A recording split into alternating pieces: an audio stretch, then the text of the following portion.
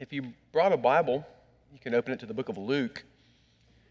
As you've probably noted by now, this is the first Sunday of Advent, and with it we start a new short series for this season, and we're calling it Songs for the Savior. Songs for the Savior.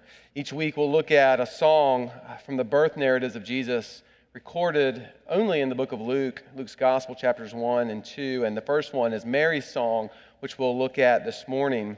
These songs, before I read the text this morning, these songs are, as one commentary writes, represent for us the last of the Hebrew Psalms and the first of the Christian hymns. It said that Luke included these lyrics in spite of him being a historian, just looking to document the facts, because he knew that the good news of the gospel, God's story of redemption, wasn't a documentary or even just a drama. It was a musical, meaning what God has done in Christ must be praised. It must be sung. And Mary's song is our first, and that's why we're going to look at these for this Advent season. This one's often called the Magnificat. It is a psalm that leads us into just that, praise and celebration. So with that, let's give our attention to the reading of God's Word as found in the Gospel of Luke, chapter 1, verses 38 to 55. Beginning in verse 38. And Mary said, "Behold, I am the servant of the Lord. Let it be to me according to your word." And the angel departed from her. In those days Mary arose and went with haste into the hill country to a town in Judah. And she entered the house of Zechariah and greeted Elizabeth. And when Elizabeth heard the greeting of Mary, the baby leaped in her womb. And Elizabeth was filled with the Holy Spirit, and she exclaimed with a loud cry, "Blessed are you among women, and blessed is the fruit of your womb. And why is this granted to me, that the mother of my Lord should come to me? For behold, when the sound of your greeting came to my ears, the baby in my womb leaped for joy. And blessed is she who believed that there would be a fulfillment of what was spoken to her from the Lord." And then verse 46, beginning Mary's song of praise. And Mary said, "My soul magnifies the Lord, and my spirit rejoices in God my Savior. For he has looked on the humble estate of his servant. For behold, from now on all generations will call me blessed.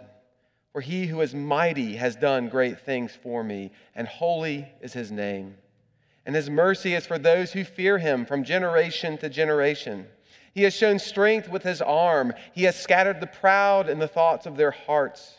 He has brought down the mighty from their thrones and exalted those of humble estate. He has filled the hungry with good things, and the rich he has sent away empty. He has helped his servant Israel in remembrance of his mercy as he spoke to our fathers, to Abraham, and to his offspring forever." Let me pray now and ask God to teach us his word this morning. Heavenly Father, we pray that you would do a miracle this morning, and by a miracle that you would soften hardened hearts as we open your word and as we hear from you by your word. We ask that you then would open our eyes and ears, you would allow us to see and hear things otherwise we couldn't. Would you do this for your glory alone, we pray. Amen. Well, what causes you to sing this morning? What causes you to celebrate? If you could recall, what's the last thing that you remember expressing joy over? Because just talking about it wouldn't work, wouldn't do. Maybe for some of you, for a generation for sure, it was the phrase, "the war is over," right? That caused people to flood streets and to burst into song and the celebration. For others, it could be that promotion that you have worked really, really hard at trying to get, and finally you got it, and it just causes you to celebrate, to burst into song. For some of you, it might be graduation. For others, finally getting that PhD that you're working on. Maybe it's a wedding. Maybe you got to see your grandchild get married, and this was a time of sweet celebration that caused you to burst into song. What causes you to celebrate? Well, whatever that is for you, whatever it is that causes you to express joy and song, because talking about it won't do, thinking about that for just a moment this morning actually brings us into the world of a young woman on her way to see a cousin. A young woman by the name of Mary, who was a virgin at this time, but was told by God that she was pregnant with child. And that child would be the long-awaited promised Savior of this world. And for Mary, what God has done for her and what he has done for the world through his promises has caused her to celebrate, has caused her to burst into this song. And what she sings about primarily is God's mercy. And what is mercy this morning? Mercy is not getting something that you deserve. That's what mercy is. Grace is getting what you don't deserve. Mercy is not getting what you do deserve. It's God's kindness to you, and this is what causes Mary to sing. It's his mercy to her as a humble servant, as we'll see, and his mercy covenantally to Israel in keeping his promises that extend to the Gentile world. For God's mercy is an expression of his faithfulness to his people. As John Nolan writes, God's mercy is his active faithfulness to his covenant commitment to Israel. And so my only aim this morning as we look at this first song, the Song of Mary's, is that we would begin to make it our own this Advent as God's people who indeed have been shown mercy. And because of that, right, we have something worth celebrating. We have something worth singing about. We have a hope that is beyond all measure. And so just two things this morning. First, I want to address and look at the question of Advent itself. What is that? I don't want to make any assumptions here this morning. So we'll look briefly at what Advent is, and then we'll look at this song, and we'll see what Mary is singing about, both the mercy that God has shown her, but also the mercy that God has shown the world. So that's what we'll look at this morning. So this first point, what is Advent? So by way of introduction to this series in general. Small confession, I grew up in church my entire life, and went in and out of Advent seasons, Christmas seasons. And it wasn't just before the time I graduated college. I remember sitting in a church as we were having a service similar to this. Somebody lit a candle, and I leaned over to my friend. I just said, what's Advent?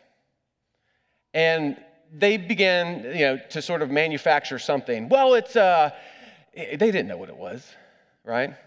And I don't know if that's you this morning, right? But the chances are, right, whether you've been around the church or not, and the pomp and circumstance that it can kind of tend to be, we can come in here and play church and throw around terms. And if you don't know what Advent is, I just want you to know you're not alone. There are probably a lot of people who are unfamiliar with this term, and it's worth just starting from the beginning and explaining what it means. And what it means is arrival. Arrival. Technically, it's the arrival or coming of a notable person, thing, or event. The history of Advent within the church does two things for us that I want you to carry with you throughout the rest of this Christmas season.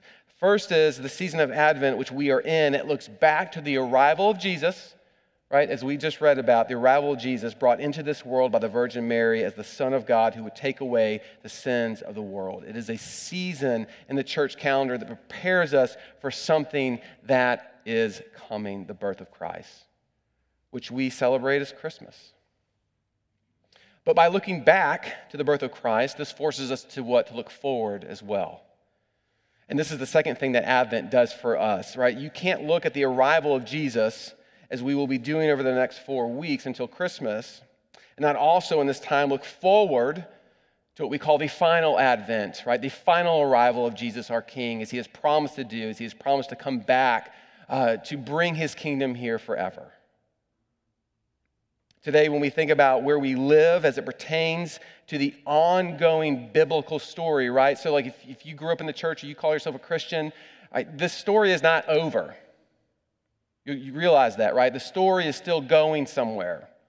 And where are we then in that story? And that's huge for Christians to be aware of. And we are in a place that we call the time between the times. That's where you and I live as Christians. Between the times of Christ's arrival that we are reading about this morning, but also the time of his final arrival to come back, right, to finish what his resurrection started. Many of us who faithfully and often painfully follow our beloved sports teams, just to use an example, understand the time between the times. That is the time way back then when your team actually won a national championship, and then you live in the middle of that time, and then the forward-looking time of the one day someday when they might actually win another one. At least that's what it feels like to be a Tennessee fan. Maybe that's what it feels like to be a Maryland fan. We can talk about that after the service. The time between the times, this is where we are in the Christian story. God's long-awaited Messiah, the promise for him to fulfill his promises in bringing and sending a Redeemer has come in Jesus. Wonderful. But now we're waiting for his final arrival as well. So again, Advent does two things. We look back to see the arrival of Jesus, but it also reminds us to look forward to the long-awaited arrival of Jesus to come back for his people, which is why for many of us, Christmas is really a time that underscores both the sweet and the sour of life. As much as there is joy in the air this time of year, it is also a very sad and difficult time of year for many. We will come in here over the next 4 Sundays and we will hear about the King's arrival, about the incarnation of Jesus, yet something still claws at you. Yes, Jesus has come, but... And you feel that tension. You probably feel that this morning. Jesus has come, but what? Life hasn't gotten easier. Jesus has come, right? But my marriage is still a mess. Jesus has come, but cancer is still around. Death is still with us. The Christmas season offers a Jesus died, but... And that lingers in our minds that either no one feels comfortable talking about or we feel ashamed even thinking it sometimes as Christians. But I think we should talk about it. I think we should acknowledge it because it brings us closer to the full meaning of Advent itself. See, it's supposed to be sweet and it's supposed to be sour. Why? Because it has everything to do with where we are in the story. If you're feeling that tension this morning, you're actually experiencing and living out the reality of where you are in God's story. The time between the times, and that's Advent for us today. The sweetness of the arrival of our Savior, but the sour that exists in the waiting for him to return to what? To make all things new again. To get rid of death, to, as Revelation says, to wipe out all tears, which is really to make tears not existent because pain is no more. If you're coming in here this morning acting like that does not matter to you, then you're not living in light of where the Bible says we are.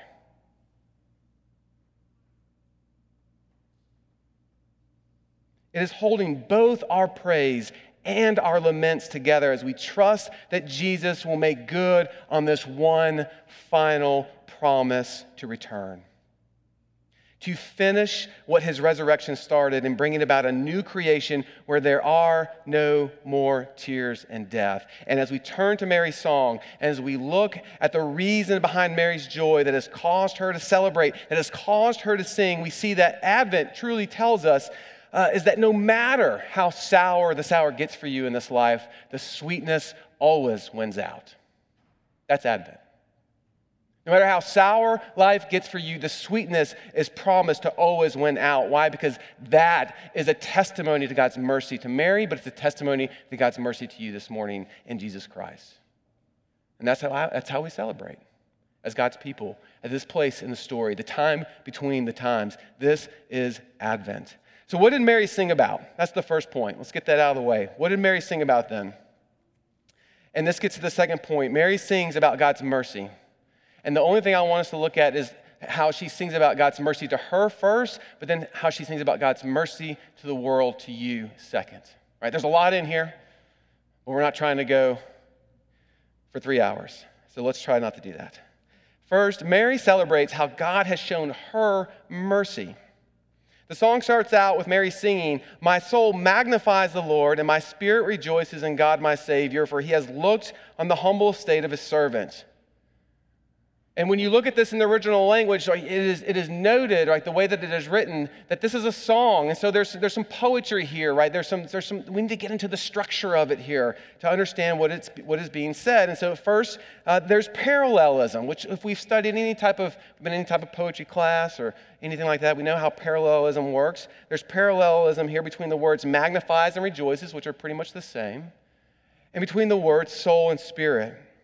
When we look at the tenses, though, which is important, of magnifies, it is better to be taken as the habitual act of praising, of magnifying the Lord, is to say, I will continue. This is what she's saying. I will continue to magnify the Lord. Rejoices, however, is more interesting because it is what we call the aorist, or the past tense. It is something that has happened, and she is thinking about an event that has happened to her that is causing her to rejoice. And what is that event? Well, it's probably what was just read before. It's when the angel met with her and told her that she would be with child and told her who and what this child was. This means that Mary believes 100% what the angel has said to her in the preceding passage. In other words, nothing is in doubt for her as to what God is doing, which is the basis for the entire song. He has acted definitively. And Mary knows it. Mary refers then to God here as Savior, which means that she recognizes herself as being one of, as a sinner, as other people are, that she needs a Savior, that she is in need of mercy. She uses the phrase humble estate, which is just the recognition that there was nothing special about her to warrant God's choosing her for this mission. But all of it is Mary rejoicing in what God has done for her, which is the reason for celebration, to magnify the Lord. Mike McKinley, in his commentary on Luke, writes this about what it means to magnify the Lord. He says, when Mary magnifies the Lord, she isn't making him bigger. She's increasing the love and joy and worship of her heart until it is more in line with how great God is. When you go to a good concert or you watch someone kill a performance on stage, your instinct is to somehow do something that expresses how you feel about what you've just seen and to grow more in line with how great the performance was. A friend of mine from college was a big Steve Vai fan, and I don't know if you know who Steve Vai is. You don't have to know who he is. Probably one of the best guitarists in the world, arguably. I'm not crazy about his genre of music. He plays this neoclassical rock. I'm going to hear about it from somebody after this. How do you not like what he plays? My friend loved Steve Vai. He invited me to go play or to go watch a concert. Sure, I'll go. Don't really listen to him, but I like my friend, and he's one of the best, so we'll go listen. We get to this concert and we start listening to him play this guitar, and he goes to introduce this new song that neither of us had heard. I hadn't heard anything that I'd heard up to that point even, so it didn't really matter. It was all new songs to me at that point. So he introduces the song. By the end of it, my friend and I were in tears. And actually kind of ashamed about it. We didn't really know what was happening. We looked at each other and we were like, why are we crying? What is going on here? The song, and probably still to this day, was the most beautiful song I'd ever heard on guitar. Easy. I'm not sure if tears at a Steve Vai concert is the appropriate way to grow more in line, if you will, with how great the performance was, but that's what we did. That was all we could do with what we saw. Mary is doing the same thing as she sings, "My soul magnifies the Lord, and my spirit rejoices in God, my Savior." She's increasing the love and the joy, and in this situation, the worship of her heart until it is more in line with how great God is. And why? Why? Because he has shown her mercy. Not by picking her to carry the Savior of the world, but by providing a Savior for her, period. For behold, she says, from now on, all generations will call me blessed. For he who is mighty has done great things for me, And holy is his name, and his mercy is for those who fear him from generation to generation. Mary's reason for celebration, for singing, is God's mercy to her. How he has remained faithful to his promises to redeem his people from their sins. And the same is true for you this morning. Advent, Christmas, the birth of Jesus, right? It is all about God's mercy to you, which is an expression of his faithfulness to you. Mary, as one who has broken God's commands and knows that as we read, knows that she deserves something completely different than a Savior given to her. And this is what causes her to rejoice, but it's not just for her, it's for you as well. She actually is able to move beyond, as you note, what God has done for her and what is certain for any who shows reverence, she says, to God from generation to generation. And that is receive the mercy in this Savior that this Savior offers for any who are willing to show reverence, right? She's able to move past what God has done for her, right, and express this now in the rest of the psalm or song and what he is doing for the world. But there's something else that Mary is moving beyond here that I want to note before we do move on, and that is she's not just moving past what this mercy means for her. She's actually able to move beyond what this means for her.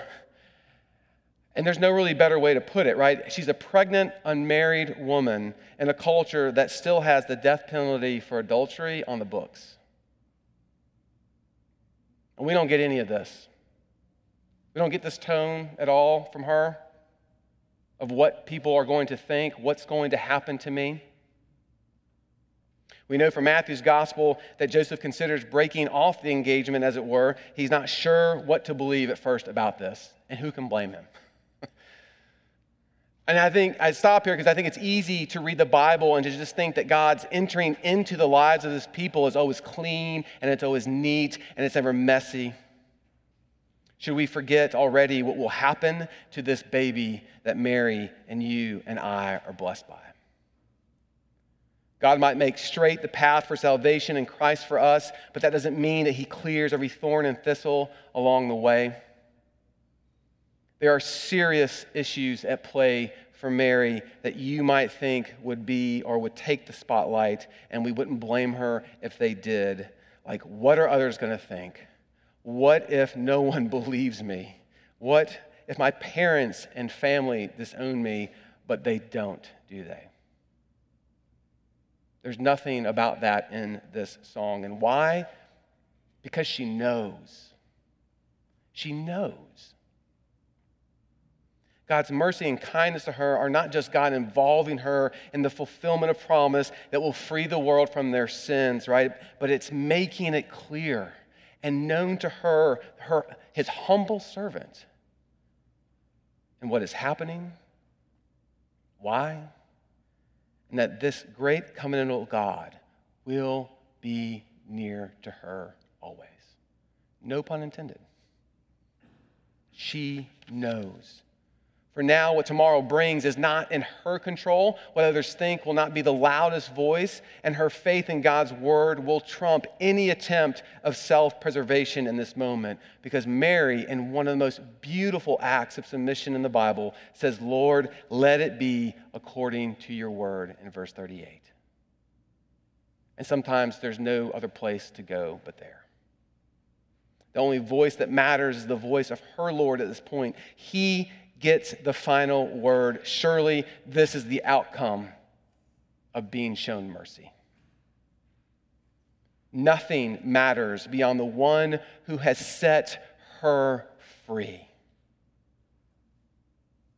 who has shown her kindness beyond all measure. But this is only what the first part of the song is about. The second part is a celebration for what God has done in the world, what he has done for you because of this Savior. When you look at verses 51 to 55, see how they talk about a turning upside down of the status quo. We read language of the proud being scattered, as you see, and the mighty being torn from their thrones. And those who have been scattered, right? The hungry and the humble, right? We have gathered and they've been gathered and exalted. Pastor Tim Keller writes this about this passage. He says, the grace of God gathers those who are scattered, who have humbled themselves and see their need for a Savior, and he scatters those who have gathered. The proud, those who think they are powerful and exercise that power over others in unjust ways. This is what the second part of that song is about. And as you notice the way that she's writing it, it's writing as if it's already happened, but has this happened? Right? Mary sings, he has shown strength, he has scattered the proud, he has brought down the mighty, he has filled the hungry, he has helped his servant Israel. But is this true? I mean, baby's still in her womb.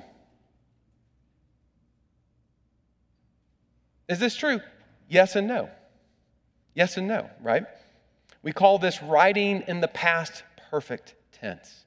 It is to speak of something that has happened in the past, and because of that event, sets the course for what is assured to happen what? In the future, as if it's already done. For Mary, she is thinking of what it means for God to act in sending this Savior with whom she is pregnant, and this has led her to speak of a future reality as if it has already happened. It is right to have that winning lottery ticket, and before you cash it in, right, it's to say we have been given a lot of money when one dime hasn't been sent to you already. This is what it means to live in the past perfect tense. Right? This is the Christian hope. It is not just sort of pie in the sky, might one day, someday work out. It is a certainty, right? To speak of it as if it has already happened. It is to live in God's story. And Mary's song is a testimony to the faithfulness of God and how it is ultimately his story that Mary is caught up with and not her own. And that's what I want you to take away with for the rest of this song. She's not caught up in her story, the implications of that as we just went through. She is completely enamored and caught up with his story and where it is going and why. If you do cross-references of Mary's song, you find a lot of it coming from Hannah's song or prayer from 1 Samuel. And who is Hannah? Well, Hannah was the mother of the prophet Samuel. Okay. But that's not the only place we find echoes of Mary's song in the Old Testament. We find places of it coming from Genesis 17. Which we looked at last week, which I know you all remember, from God's covenant with Abraham.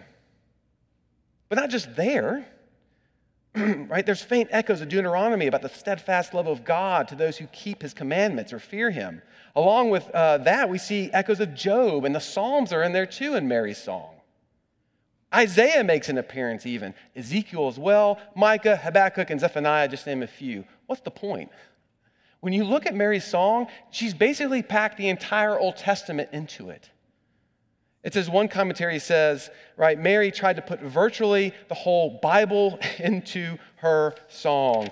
And what does this mean? It means that it is God's story of his covenantal mercy and faithfulness to his creation that Mary is caught up with, not her own. That is what she is singing about. She's remembering all the things that he promised, all the things that he said he would do. She has funneled them into the words of her song because that is the story that matters. It is his majesty and glory that she seeks to proclaim and nothing else. A glory that is magnified by God's own faithfulness to his promises expressed in his mercy to you. And what this song does then is it forces us out of our own stories and into God's story. But living in God's story means, friends, living as Mary does in the past perfect tense.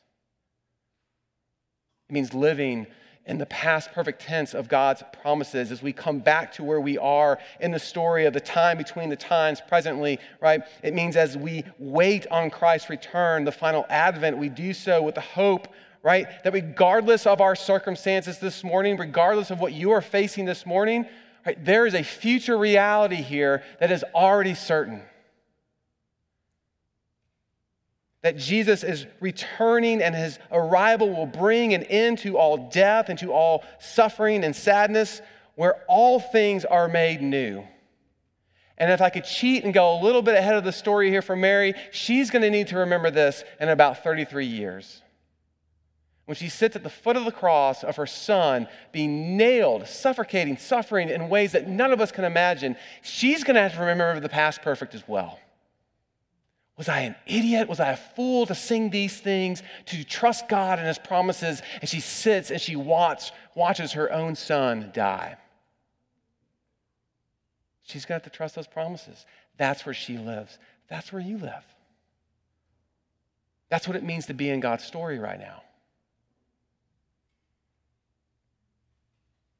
This is what it means to be his people. And Advent is the unique invitation to reflect and to ask ourselves, which is why I love this time of year, because we slow down. In some ways we don't, but in other ways we do. And we just think about this in probably ways that we don't otherwise. But it's the unique invitation to reflect and ask ourselves, what story am I more caught up in right now in life? In this way, would Christmas this year be an invitation to stir our hearts and imagination to be caught up in the story of God and not our own? To hold the sweet and the sour together, but with the hope of knowing that the sweetness wins out. And if that's not something that is front and center for you, it is for somebody sitting next to you, and you can be that for them this year. What does that look like briefly? Some application. For some in this room, it will look like stop asking God to be a part of your story and instead joining his. All right, we stop asking God to be a part of our story and we join his story, which means we submit to his story, to his providences, to his care and timing. Can you imagine Mary saying, I don't want to be pregnant at 14 and unmarried? I can.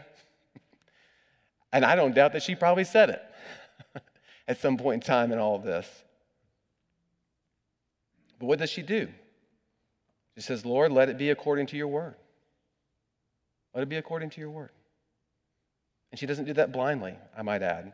To make Mary's song our own, first we stop asking God to be a part of our story and we join his story, which then means that we have to go where his story is going, not where we want it to go. And where is it going from generation to generation to generation? Which means, like Mary, it's not a story that we keep for ourselves, right?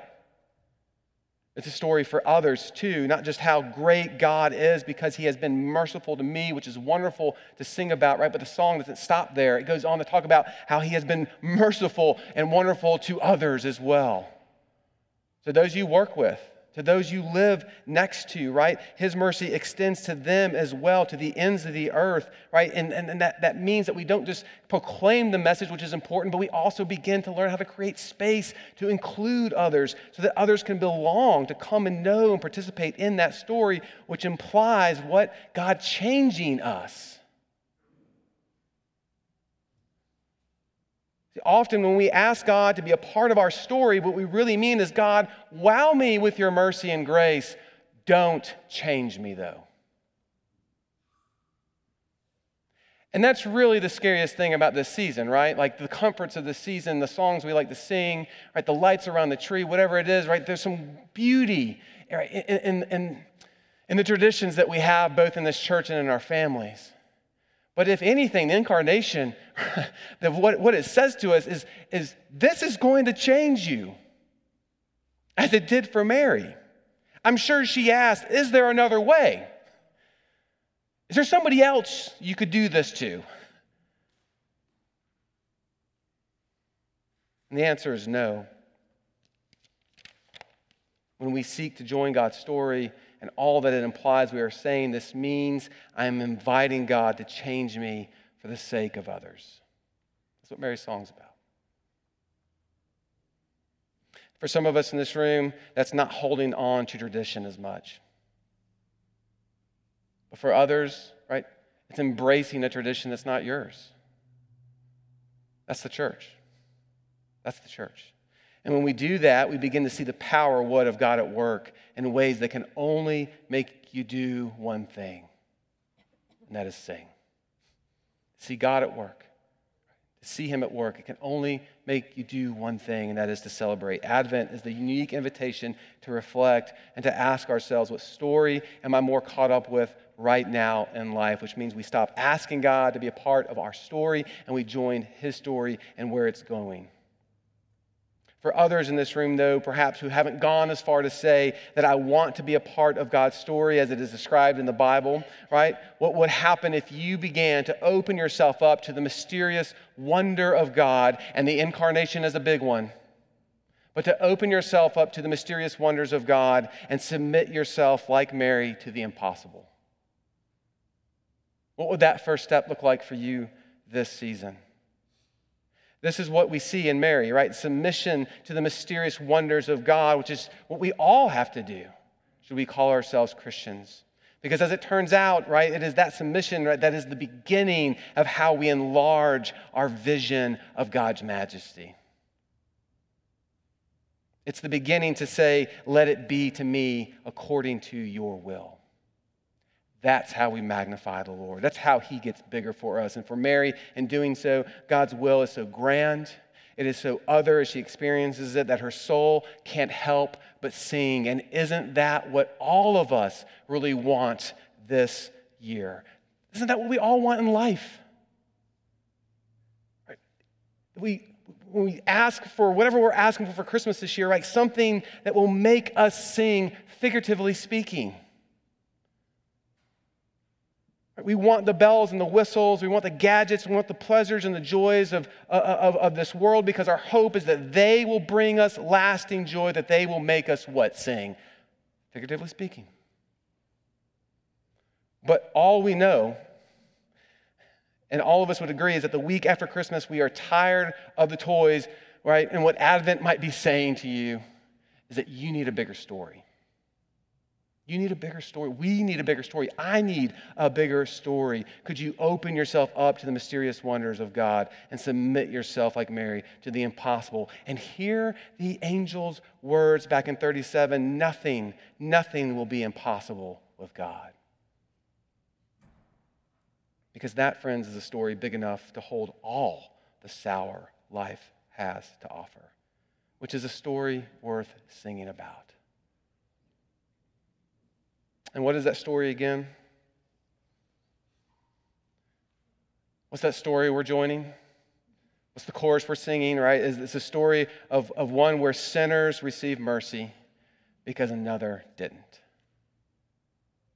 It's a story where sinners receive mercy because another didn't, where you were not given what you deserved and another received what they did not deserve. It's the story of the gospel of Jesus Christ. The one who bore the sin of Mary, who bore the sin of me, of you, of all of us in this world, right? So that we might receive mercy, so that we might have new life in him. That's the story. And friends, that is one worth singing about. I pray you'll come back this Advent season, especially if you're visiting, and hear more from the songs of the Savior and the Gospel of Luke. May we be a people this year who celebrate, who sing because we are so caught up with another story, the majesty of God and what he has truly done for us, his people, and Jesus Christ. Let me pray for us. Heavenly Father, we thank you for this text, perhaps one that is easy to read over in the gospel narratives, looking for just the more crystallized theological structures and the action of a narrative, and not slowing down to read the songs and the reason behind the songs. That Mary, given all that is in front of her circumstances, has something to sing about. And this song wasn't just for her. It was for the generations to come after her, that they would sing this song as well. And so I pray that for Wallace, that we would take this song in, that we would make it our own as people who have received mercy this year. We ask this in Jesus' name. Amen.